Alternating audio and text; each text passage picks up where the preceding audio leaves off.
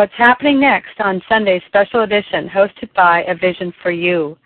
Sunday, May 19th, a study of Step 12 presented by a stellar Big Book scholar and teacher from Canada. Sunday, May 26th, A Vision for You Higher Power Packed Attitude of Gratitude meeting. And stepping into June, Sunday, June 2nd, Step 1 is the focus. A Vision for You has invited a no-nonsense Big Book teacher to dig deeper with you into Step 1. Events powerful enough to pass it on.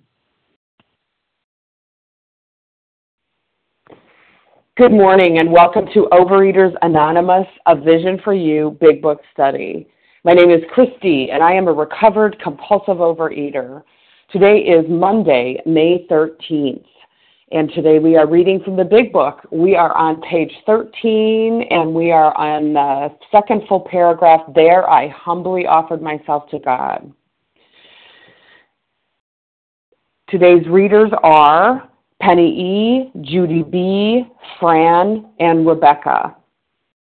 The reference number for Sunday, May 12th, is 4446. And again, that's 4446. The OA Preamble. Overeaters Anonymous is a fellowship of individuals who, through shared experience, strength, and hope, are recovering from compulsive overeating. We welcome everyone who wants to stop eating compulsively. There are no dues or fees for members. We are self-supporting through our own contributions, neither soliciting nor accepting outside donations. OA is not affiliated with any public or private organization, political movement, ideology, or religious doctrine. We take no position on outside issues. This meeting's primary purpose is to abstain, to recover from compulsive overeating, and to carry this message of recovery to those who still suffer. Our sole purpose. OA's fifth tradition states, each group has but one primary purpose, to carry its message to the compulsive overeater who still suffers. At A Vision for You Big Book Study, our message is that people who suffer from compulsive overeating can recover through abstinence and the practice of the 12 steps and 12 traditions of Overeaters Anonymous. I will now ask Lois to read the 12 steps, please. Good morning, everyone. This is Lois, recovered compulsive overeater in Massachusetts. Number 1, we admitted we were powerless over food and that our lives had become unmanageable. 2, came to believe that a power greater than ourselves could restore us to sanity. 3, made a decision to turn our will and our lives over to the care of God as we understood Him. 4, made a searching and fearless moral inventory of ourselves. 5, admitted to God, to ourselves, and to another human being the exact nature of our wrongs. 6, we're entirely ready to have God remove all these defects of character. 7, humbly asked Him to remove our shortcomings. 8, made a list of all persons we had harmed and became willing to make amends to them all. 9, made direct amends to such people whenever possible, except when to do so would injure them or others. 10, continued to take personal inventory, and when we were wrong, promptly admitted it. 11, sought through prayer and meditation to improve our conscious contact with God as we understood Him, praying only for knowledge of His will for us and the power to carry that out. 12, having had a spiritual awakening as the result of these steps, we tried to carry the message to compulsive overeaters and to practice these principles in all our affairs. Thank you, and I pass. Thank you, Lois. I will now ask Meg to read the 12 traditions, please. Good morning. My name is Meg O, and I am a grateful, recovered, compulsive overeater, usually from Vermont, but currently in California. The 12 traditions. 1. Our common welfare should come first. Personal recovery depends upon OA unity. 2. For our group purpose, there is but one ultimate authority, a loving God as he may express himself in our group conscience. Our leaders are but trusted servants. They do not govern. 3. The only requirement for OA membership is a desire to stop eating compulsively. 4. Each group should be autonomous except in matters affecting other groups or OA as a whole. 5. Each group has but one primary purpose, to carry its message to the compulsive overeater who still suffers. 6. An OA group ought never endorse, finance, or lend the OA name to any related facility or outside enterprise, lest problems of money, property, and prestige divert us from our primary purpose. 7. Every OA group ought to be fully self-supporting, declining outside contributions. 8. Overeaters Anonymous should remain forever non-professional, but our service centers may employ special workers. 9. OA, as such, ought never be organized, but we may create service boards or committees directly responsible to those they serve. 10. Overeaters Anonymous has no opinion on outside issues, hence the OA name ought never be drawn into public controversy. 11. Our public relations policy is based on attraction rather than promotion. We need always maintain personal anonymity at the level of press, radio, film, television, and other public media of communication. 12. Anonymity is the spiritual foundation of all these traditions, ever reminding us to place principles before personality. I thank you, and with that, I will pass. Thank you, Meg. How our meeting works. Our meeting focuses on the directions for recovery described in the Big Book of Alcoholics Anonymous. We read a paragraph or two from the literature, then stop and share on what was read. Anyone can share, but we ask that you keep your sharing to the topic and literature we are discussing, and that you keep your share to approximately 3 minutes. Singleness of purpose reminds us to identify as compulsive overeaters only. Our abstinence requirement for moderators is 1 year, and for readers is 6 months. There is no abstinence requirement for sharing on topic. This meeting does request that your sharing be directly linked to what was read. We are sharing what the directions in the Big Book mean to us. To share, press star 1 to unmute. Once you are done sharing, let us know by saying pass. Then press star 1 to mute your phone. In order to have a quiet meeting, everyone's phone except the speaker's should be muted. Today we resume our study of the Big Book. We're on page 13, second paragraph that starts with "There I humbly," and I will ask Penny E. to begin reading, please. Thank you so much, Christy. Good morning, everybody. My name is Penny E. I'm a recovered compulsive overeater from South Jersey, and I'm just going to read the first line before that paragraph so we know where we are. It says, "At the hospital, I was separated from alcohol for the last time. Treatment seemed wise, for I showed signs of delirium tremens. There I humbly offered myself to God, as I then understood him, to do with me as he would. I placed myself unreservedly under his care and direction. I admitted for the first time that of myself I was nothing, that without him I was lost. I ruthlessly faced my sins and became willing to have my newfound friend take them away, root and branch. I have not had a drink since." Whoa. Well, what paragraph that is. My book has a little footnote here, and it says that was on December the 11th, 1934. And we do know that Bill died sober. You know, he never picked up a drink. I have not had a drink since. Wow, how did he do that? Well, these are the steps right here. The steps are right here flashing at us. He's already decided time and time and time and time again, if you've been reading with us, that he's powerless.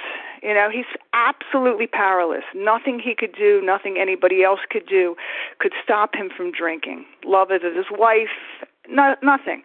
And his life was unmanageable, living at his parents' home, so on and so forth. Wife had to go to work.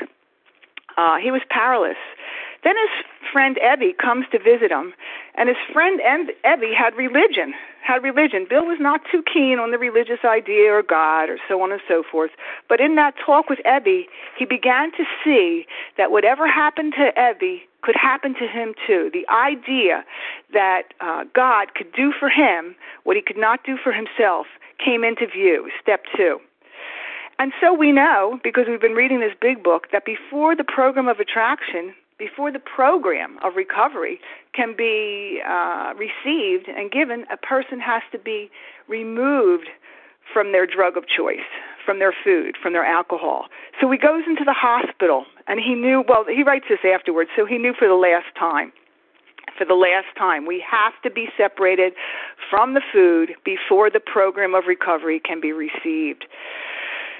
Here, he humbly offers himself to God, as I understood him. Step 3, made a decision to turn our will and our lives over to the care of God as we understood him.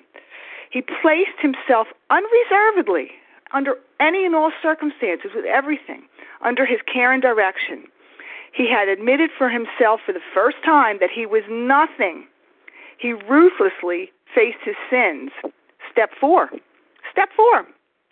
And became willing to have my newfound friend take them away, root and branch. Who's the newfound friend? That's hard to say. Newfound friend? God, his higher power, as he understood him. He has not had a drink since. I want that. So in order for me to get that, I have to do exactly as he does here. I can't make any exceptions. I can't go outside of the lines. I can't say this is food, this is an alcohol. I have to follow it exactly as it is. And I'm so grateful for this book. Love you all. Have a God-filled day. Thank you, Penny. Who else would like to share on this paragraph? You'll need to press star 1 to unmute your phone. This is Kim. Kim, go ahead, please. Good morning, Christy. Good morning, my fellows. My name is Kim G., and I'm a recovered compulsive overeater from South Jersey. And this is so exciting. Penny did such a beautiful description of this paragraph, and I just want to look at what got us to this paragraph. We've been studying this chapter very closely.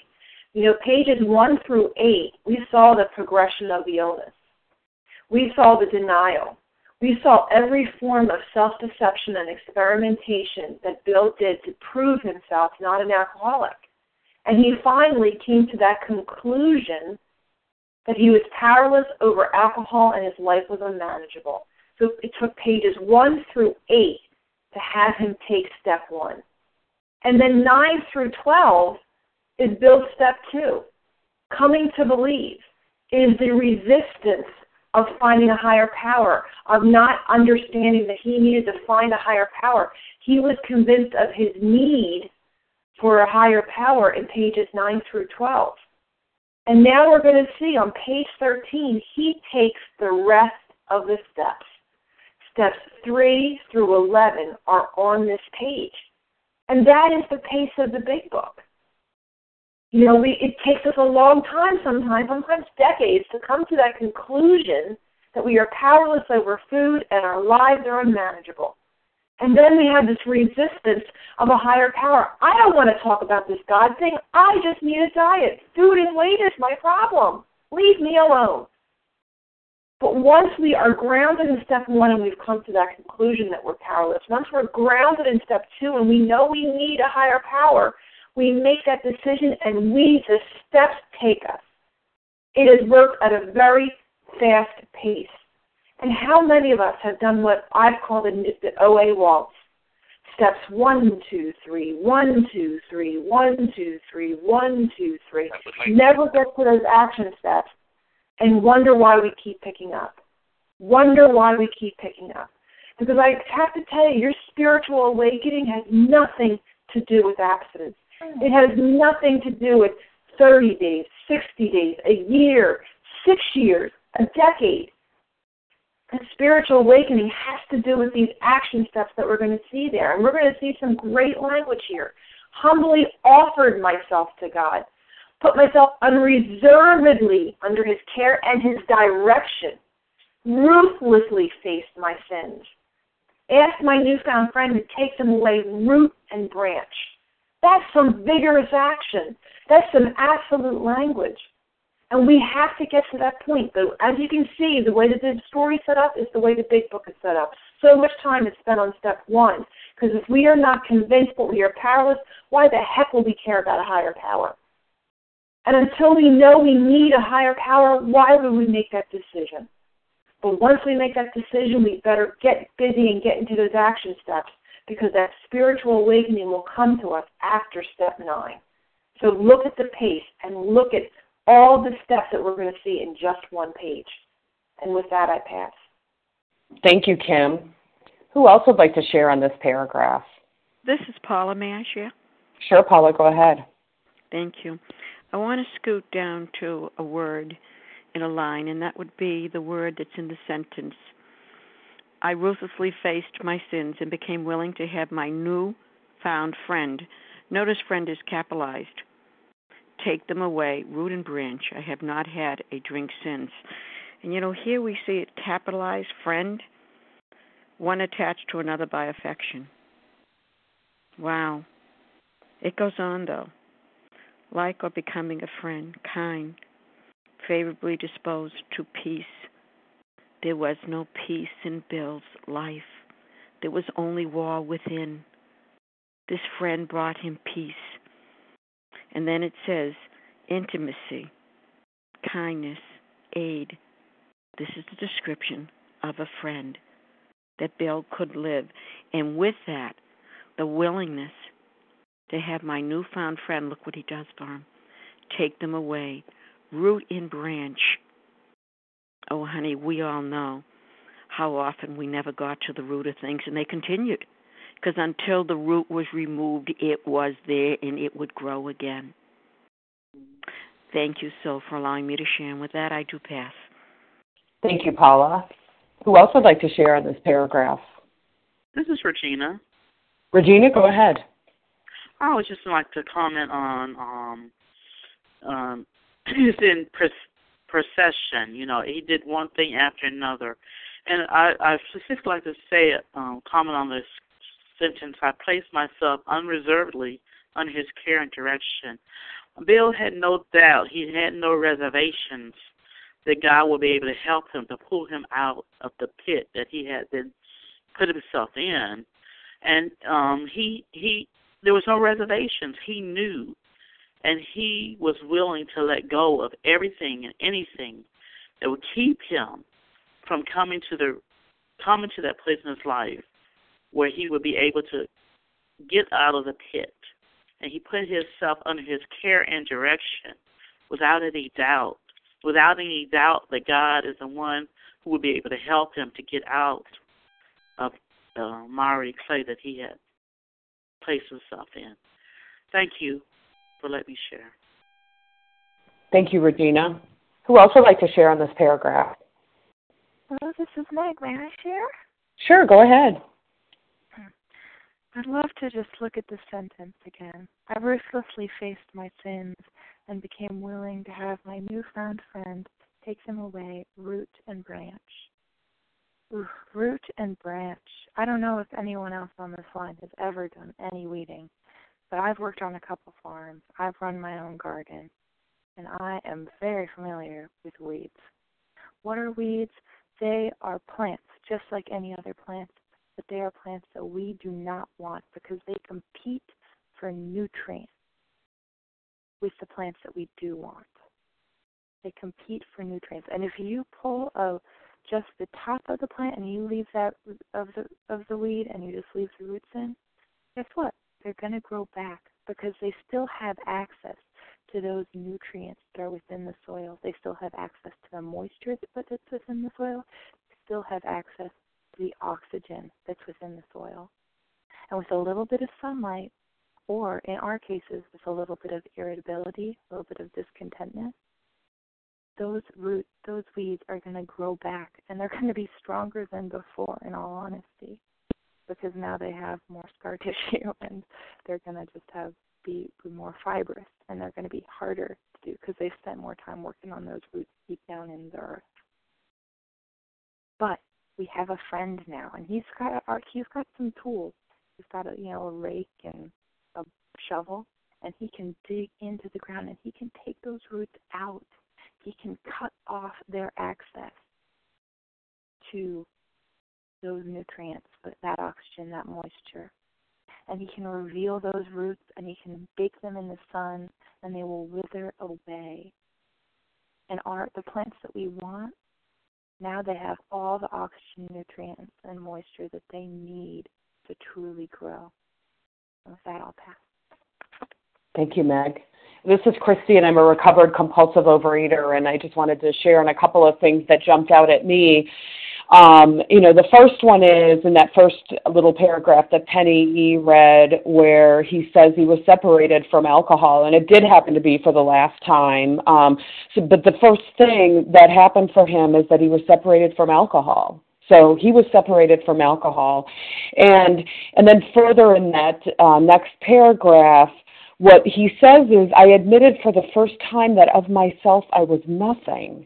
Now, he's not saying that he's, nothing with respect to everything else in the world, although certainly we would all probably agree that Bill's life had become unmanageable. But, I had to admit to myself that at least with respect to food,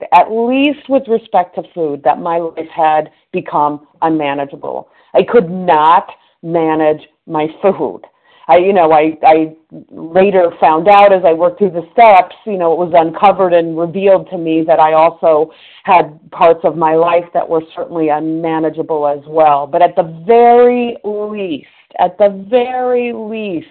I had admitted to myself, I had to admit to myself that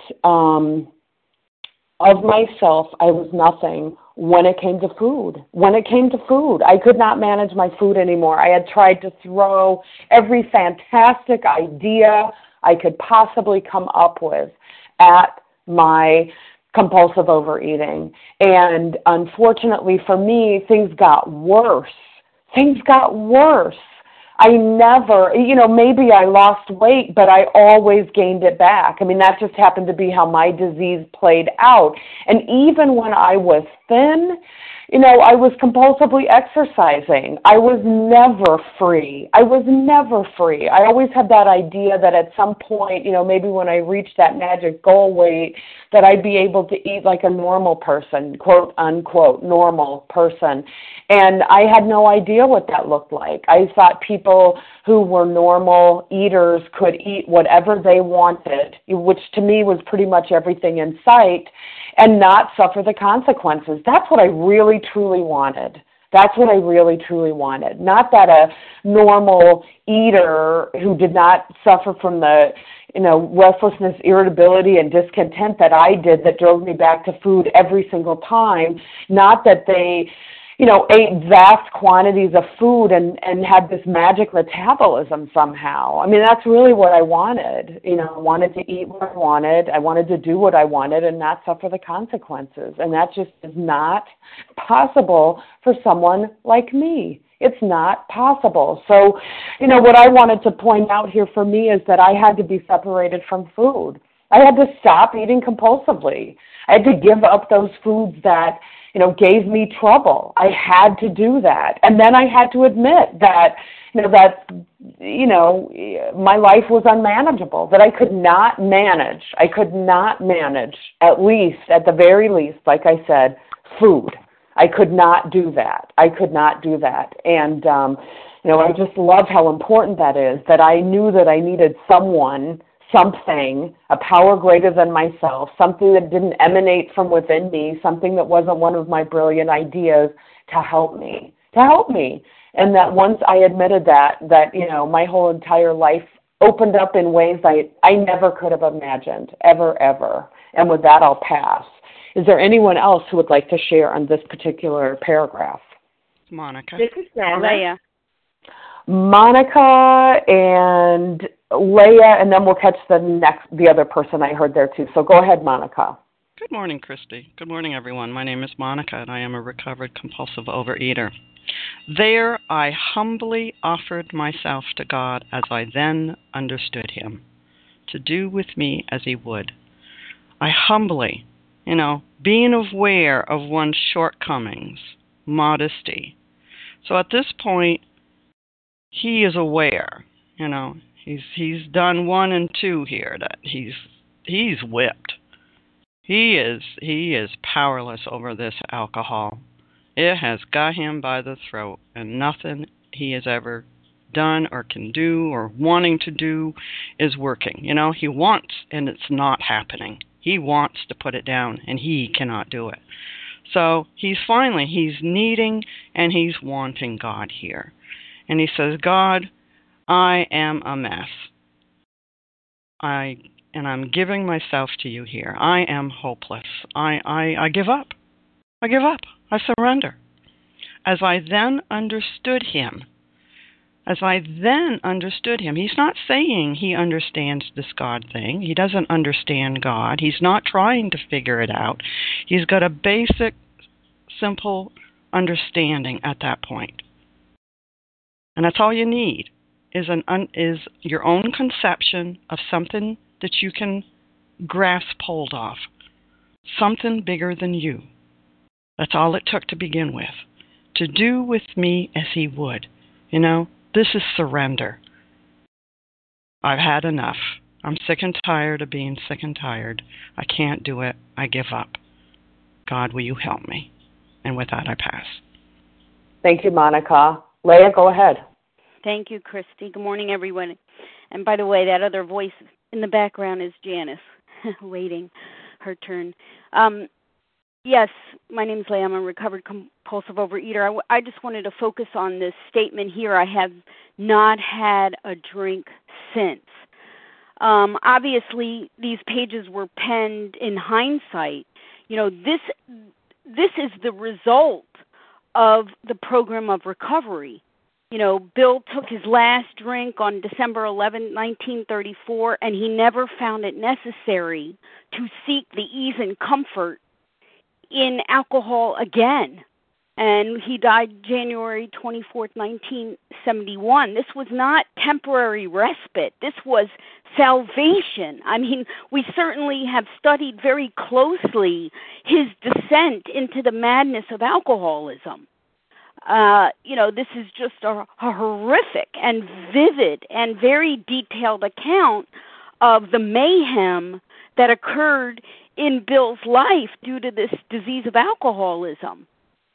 But we see that through the action steps that were taken, what were the results of that? The results, I have not had a drink since. That's why at the very beginning of this book, he and 100 other men and women who were recovered wrote how many thousands of men and women have recovered from alcoholism. Recovered. If you don't know where you're going, any road will get you there. There is a specific aim and a specific goal and a specific objective to doing this work, and that's called a spiritual awakening. And as a result of having one of those things, called a spiritual awakening as a result of these steps, it will expel, it will force out, it will drive out the obsession of the mind, which is the greater aspect of the disease. Allergy of the body, of course, Bill had an allergy to alcohol, obviously. But the greater aspect to Bill's disease was the obsession of the mind. The fact that when he was stone cold sober, that obsession of the mind would force out other thoughts to the contrary and other memories of any suffering, and it would compel him to pick up that first drink. All action is born in thought. What was going to restore his sanity? Well, again, step one, what was Bill's problem? Lack of power. That was his dilemma, lack of power. What was going to be the solution? a power greater than himself that could restore him to sanity, that could restore his soundness of mind, relieve him of that obsession, and allow him to walk a free man. And that's exactly what this book is designed to bring about, that experience. Can we have an experience that takes us through these steps and, like Bill, removes the obsession of the mind? Can that happen in Overeaters Anonymous? Is that possible? You know, people believe that it happens to alcoholics. Is it possible to happen in Overeaters Anonymous? And the answer is yes. Relapse is not a message of hope. I'm sorry. And relapse is not recovery. Being restored to sanity, soundness of mind, being relieved of that compulsion to pick up that first bite, that is the state of being recovered. Has the obsession of the mind been removed? In Bill, the answer was yes. With Bill's friends, the answer was yes. Is that true for Overeaters Anonymous? And those of us that are recovered say yes, yes, yes, it is possible to be restored to sanity. Absolutely, 100%. What's going to happen? How is that going to happen? Through a spiritual awakening. And how do you get one of those? Through the implementation of these very steps that are being described on this page this morning. And with that, I pass. Thank you. Thank you, Leah. Janice, go ahead, please. Thank you, Christy. Thank you very much. Good morning, everybody. My name is Janice, and I am a recovered compulsive overeater. Thank you, God. I'm so happy to join this lineup here this morning because this information speaks to us so clearly, so clearly. And yes, do I believe it's possible in Overeaters Anonymous for this very information that we're reading? Can I identify? Can I identify, and can it be true for me as well? You know, we've been reading, diligently studying Bill's story here.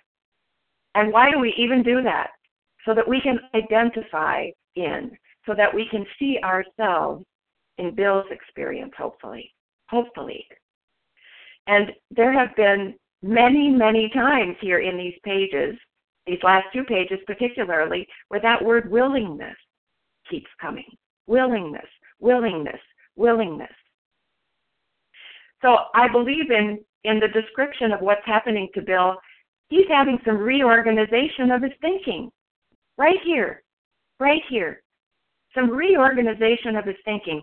Because wasn't it his thinking, like Leah just so beautifully described, and others before her, that it is the reorganization of his thinking? Because I don't know about you, but I tried to think my way out of this problem over and over and over again. And my thinking kept me picking up the food again and again and again. And so I needed a new perception. I needed a reorganization of my thinking. I needed to come to believe that there had to be something greater than me that could work here for me. And I got that information here. I had to be willing to believe that God was concerned with us humans when we wanted him enough. And none of you tried to convince me that there was a God. But you convinced me of my need for God. Because without that greater, higher power, I was prisoner, captive, and the noose tightening around my neck. But willingness is the key, we like to say in Overeaters Anonymous. Willingness is the key. And willingness was born out of that desperation. I was desperate, I was doomed, and thank God I was done. I was done. But without that willingness, none of this was going to help me. I had to be willing to look at my powerlessness, willing to come to believe in a greater power, willing to have my own conception of God. And let me tell you, I have watched many times in the rooms of Overeaters Anonymous, when people are not willing, they fall back into those old patterns, those old perceptions, those old ways of thinking. But when there is willingness, when they are willing, there is no stopping them.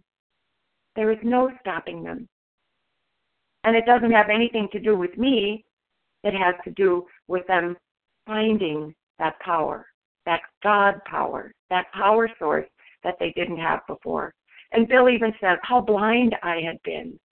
How blind I had been. But there was a new vision here. He could see it differently. God, shift my perception. Help me to see it differently. And with that willingness to see things differently, to entertain a new idea, to say, God, help me. Whatever this God of my understanding is going to turn out to be, I don't have to have that definition all worked out in my mind. I don't need to even go there yet. But I can become willing to believe that there is that power because I see it at work in others, and grab hold as if my life depends on it, and then dive into the steps. Because those action steps will lead me through. It will grow in me, this God of my understanding. It will become an experience that I have. The experience of God by working these 12 steps. And with that, I'll pass. Thank you, Janice.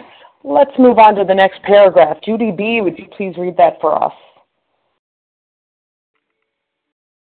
Certainly. Good morning. This is Judy B., recovered compulsive overeater from Massachusetts. My schoolmate visited me, and I fully acquainted him with my problems and deficiencies. We made a list of people I had hurt or toward whom I felt resentment. I expressed my entire willingness to approach these individuals, admitting my wrong. Never was I to be critical of them. I was to right all such matters to the utmost of my ability. This paragraph just fully describes the program of action that will bring us to that psychic awakening, to that recovery. This describes the action steps that we must take.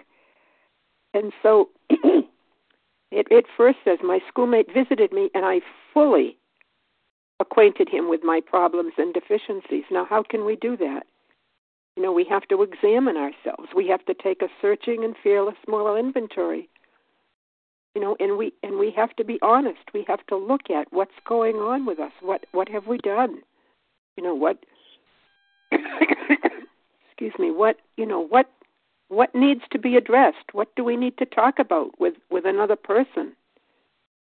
And then so that fully acquainted, I just think it's so important that when we do step 4, we disclose everything that we are able to realize. There may be later something that comes up, but if we are honest and completely divulge all of that which has been part of our life for years, if we just will fully admit it, we are on our way, and we cannot leave anything out. We made a list of people we had hurt and toward whom we felt resentment. We have to go through our inventory again. We have to look at, those people that we've hurt and those people that we resent. I expressed my entire willingness to approach these individuals. We have to be completely willing to do that. And sometimes that takes prayer, and it takes talking with others, and it takes a willingness that we just have to come to, and we will come to that point. We will come to that point if we want it sincerely enough, if we trust God and ask Him to lead us there. We have to admit our wrong. And then the next sentence I love. Never was I to be critical of them. And that's not easy. I just remember when I first started. I mean, how can I make amends to a person who has betrayed me so and done so much wrong to me? But the truth is, this is not about what they've done. This is about looking at our part. And we have to put aside what the other person has done. This is a time not to go into that. This is a time to express our part, our motives, how we reacted. We need to examine that, and we need to make it right. I was to write all such matters to the utmost of my ability. And this doesn't come easy. At least I didn't find that it came easy. It took a lot of work. But it is so worth it. Working through these action steps brings results that you can, beyond our wildest dreams. It brings results that change our thinking and that change our lives forever. And it's just such a beautiful program. And with that, I'll pass. Thank you, Judy. Who would like to share on this paragraph? This is Deborah. Can I share, please? Deborah and then Kim. Go ahead, Deborah. Hi, this is Deborah. And yes, the action steps. If I think of the step 4 and 5 as a simple inventory. I know when I first came in, I was very, concerned. I'm an intelligent adult, and, if I knew I wrote it down on 4, I'd have to eventually do something with 9, and that kind of scared the bejeebies out of me. And it was important to study the big book and realize and work with a sponsor that, this process was for my healing, not theirs, regardless. And, I was sure that when I gave my first inventory away that my sponsor would have kicked me out of the house and said, well, thank you very much, but I don't want to work with you anymore, and I'm going to the meetings on Monday, Wednesday, Friday. You go to any other OA meeting you want, but, And that's just my own fear. And I had to learn to trust, and that's part of the paragraph before, humbly offer myself to God unreservedly under his care. And until that's totally turned over, my best thinking got me in this program, and I had to stop thinking ahead and projecting. And, it was through the patients and the others that went before me to show me the way that the 4 steps, I'm not going to implode if I do it. I'm actually going to feel better. And when I did leave that first inventory, it was about 30 years ago when I came in 1982, it was very important for me. I finally felt that beginning to get my connection with my higher power. Everybody's got a little different process, and it was a lot of fake it until you make it. Just pretend, just act as if, and that's part of the willingness to just trust. I've never been there. If I knew how to stop eating, it would have been done long ago.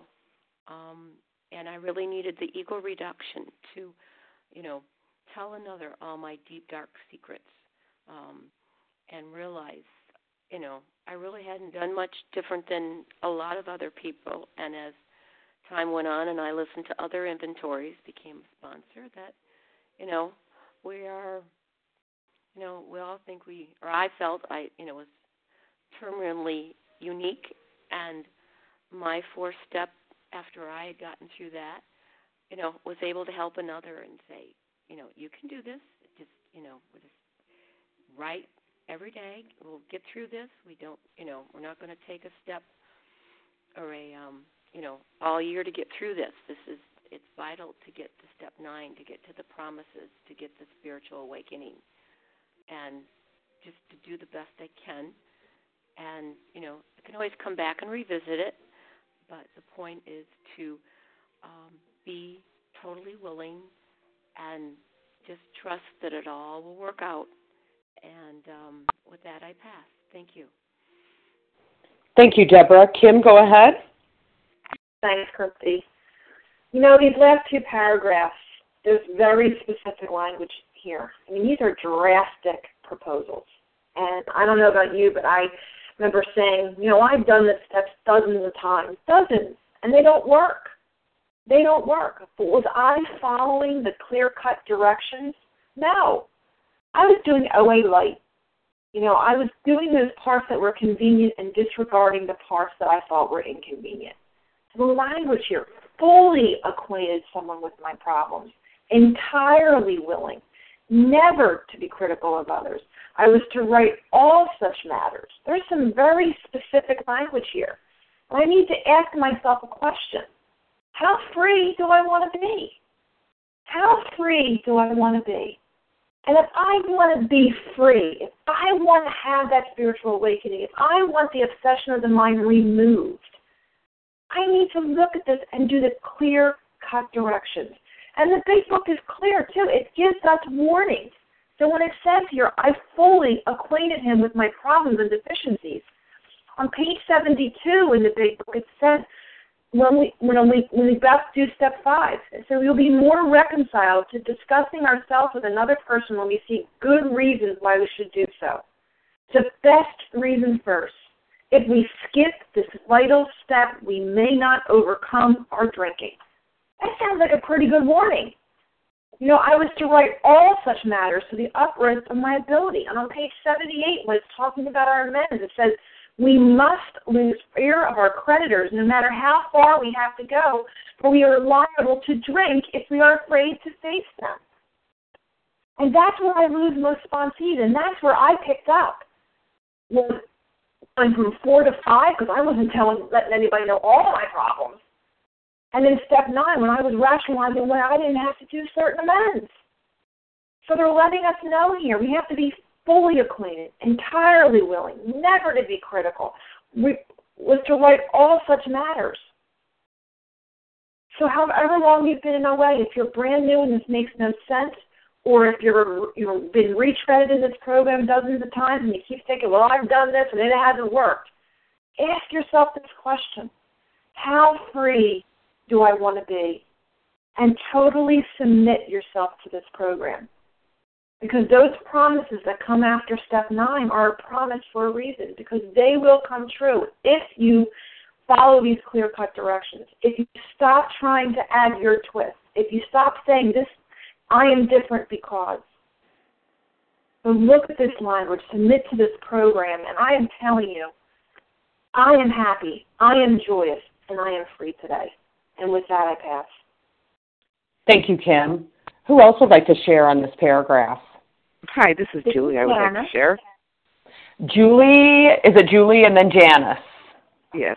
Hi, I'm Julie, a recovered compulsive overeater, and this paragraph says so much. Again, like Kim Gita said, we have clear-cut directions, and when I worked this program before, I kind of picked and chose. I bartered.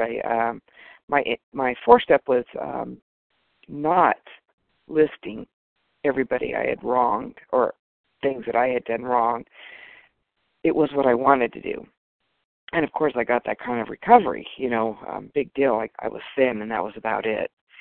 This time around, after my having to go experiment again with the food, when I did my 4-step inventory, it was totally different. It was straight out of the big book. My sponsor had me do these cards when I was done with it to put the person's name down. Am I willing to make amends now? Am I willing to wait? And when I did that, it was like the ones that were willing to wait, the big book clearly says you have to do it. You don't want to waste any time. And there was a couple of amends that I kept on putting off because of fear, and I was writing about them every night in my review. And finally, God has a sense of humor and put a situation in place where it kind of blew up in my face. And it was another reminder, we have to do this program in order to continually take action and cannot rest on our laurels. Even though I didn't want to hurt anybody when this came out, it was still fear-based. And if I'm fear-based, I'm Julie-based. You can't work this program by being in control. So the 4-step inventory allows you to get through and work through 5, 6, 7, 8, and then those promises are coming true. My life is changing. I'm not reacting. I'm letting people know when I'm hurt. I am being of service. I wouldn't have done that before because it was all about just being on a food plan. I weigh and measure my food, but that's just because what I do. And it doesn't have any power. It's just something I do. Just like I get up and I take a shower. I get up, I get my food ready. But the difference is I start my day with God. And it's all about going through that process. I have to see what I've done in my life. All those people I was resentful for, I had to really look at it to see what was my part. So, and it's not something that's supposed to take 9 months or 10 months. So I really urge people to start on it because it continues to unfold. So thank you. Thank you, Julie. Janice, go ahead. Thank you, Christy. Thank you very much. My schoolmate visited me, and I fully acquainted him with my problems and deficiencies. It's important to look here. We're getting some history. We're getting a history lesson from Bill here. We're getting his experience with what would become the 12 steps of Alcoholics Anonymous. They were not formally written down as we know them at this point. So what was Bill basing his willingness on? He was basing it on what he saw in his friend. It had worked for Ebby. It had worked for him. And so Bill hoped it would work for him too. He saw something in his friend that he had never seen before. A reorganization, new attitudes, new outlook on life. He was free of the alcohol. And Bill wanted that. He needed that. And Ebby had told him how it had happened for him, how it had happened, what he had done to get what he got.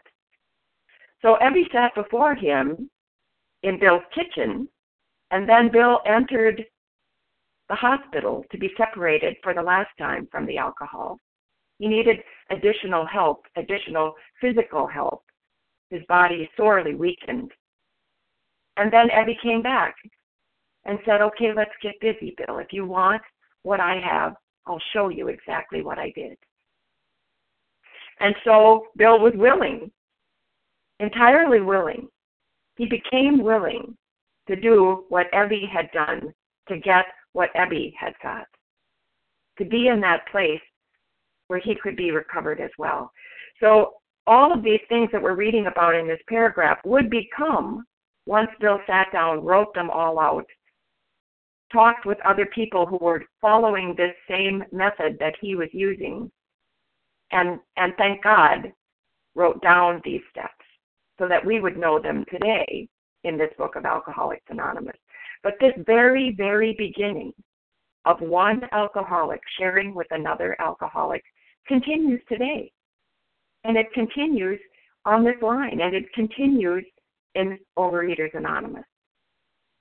Those who have recovered, carrying the message in order to stay abstinent, stay recovered themselves, and give that experience, share their experience with someone else so that someone else can grab hold, can say, if they've done it, perhaps I can do it as well, and be reintroduced once again to this beautiful process. And with that, I'll pass. Thank you, Janice. Who else would like to share before we close up for the day?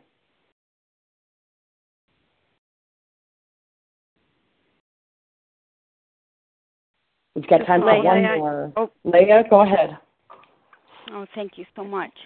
As I look at this paragraph, we made a list of people I had hurt or towards whom I felt resentment. Never was I to be critical of them. I was to right all such matters to the utmost of my ability. It's harmony. And that's exactly what the steps allowed to happen, to bring us into harmony.